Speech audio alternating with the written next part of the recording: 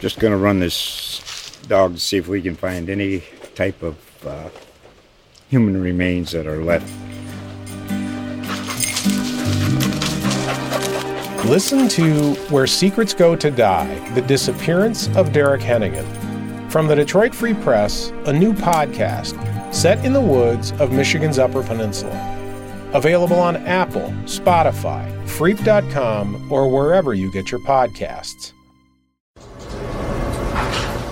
Well, good morning. This is Ken Graham again here at the National Hurricane Center right here in the operations area where all the hurricane specialists are behind me looking at the latest forecast on Hurricane Florence and other areas in the tropics. And let's look at the satellite first to get an update on Florence. Still looking very healthy with that eye right in the center of this system. Still a very large storm. The tropical storm force winds stretching out about 130 miles. But let's look elsewhere in the tropics. We're keeping an eye on all these systems here. Of course, we have Florence, but we also have Tropical Storm Isaac, Hurricane Helene. We got an area of disturbed weather up in the Atlantic, and we're watching that area disturbed weather near the Yucatan slowly moving towards Texas with time, some rainfall there. So let's dive into the details and really look at Florence here. So really a little southward shift in that forecast. That's one of the bigger changes this morning, and also continuing to slow down, as you can see. Let's look at that track and compare it to what we had before. And we start approaching landfall at this location Friday, really early in the morning. But even by Saturday, and you look into Sunday, still a very slow movement. But a little further south, we spent time yesterday talking about how those impacts can shift with time.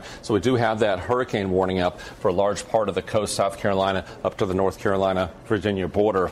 And really what's going to happen here is the rainfall is another update that we have. So whenever you slow down these systems, the rainfall can be torrential. These tropical rains just sit. And look at this, 20 to 40 inches of rain, just a staggering, catastrophic event.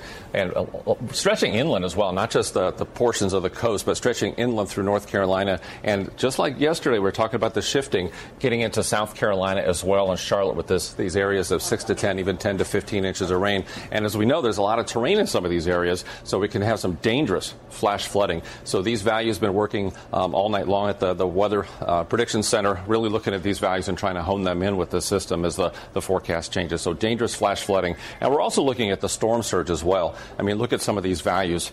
Water, we've been talking about that through this whole event, water being the cause of many fatalities in these tropical systems. In fact, 90% is because of the water, both storm surge and the inland flooding. And you can see we do have storm surge warnings up for portions of the South Carolina coast up towards North Carolina. But look at some of these values. And what happens is the longer the storm sits there, the winds turn and keep pushing the water in. And actually they can get further inland with time, with those winds lasting a long time. Some areas around Charleston, 2 to 4 feet, causing issues. And then as you get closer to the center and to the right side of the system, you get some of those higher values, 4 to 9 feet.